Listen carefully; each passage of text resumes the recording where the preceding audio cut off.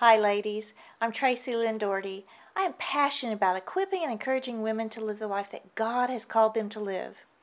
New Year's resolutions. There's something about January 1st that excites us, gives us a feeling of hope for a fresh start, a new beginning.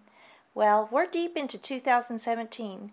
How are you coming on those resolutions, those goals you set on January 1st? Going well? You've lost the weight, your house is more organized, you're saving more money, you've quit smoking? Those are the top resolutions for Americans. Unfortunately, according to U.S. News, approximately 80% of resolutions fail by the second week of February, so the odds are against you. But don't lose hope. It's not too late.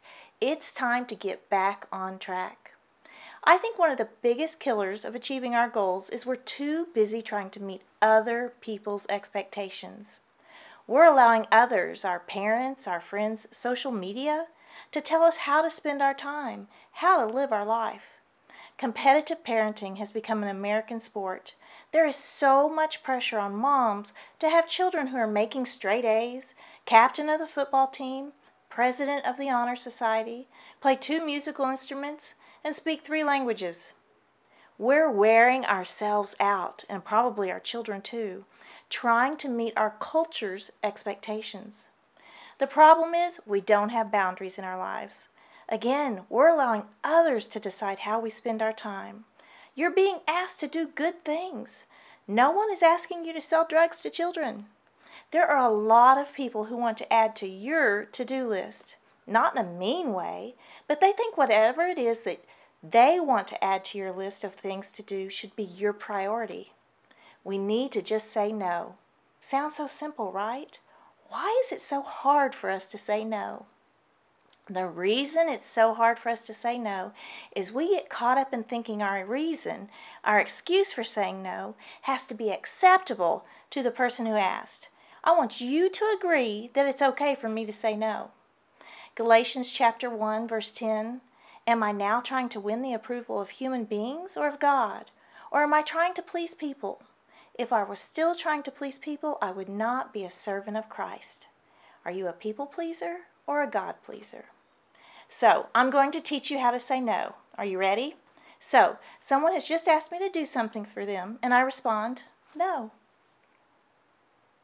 We must allow the silence. It can be awkward, but necessary. Oh, and no is a complete sentence. The thing is, you have to be willing to disappoint others, and they will let you know they're disappointed. I learned this several years ago. I was drowning in other people's expectations. The stress of it was causing me to have some serious health issues.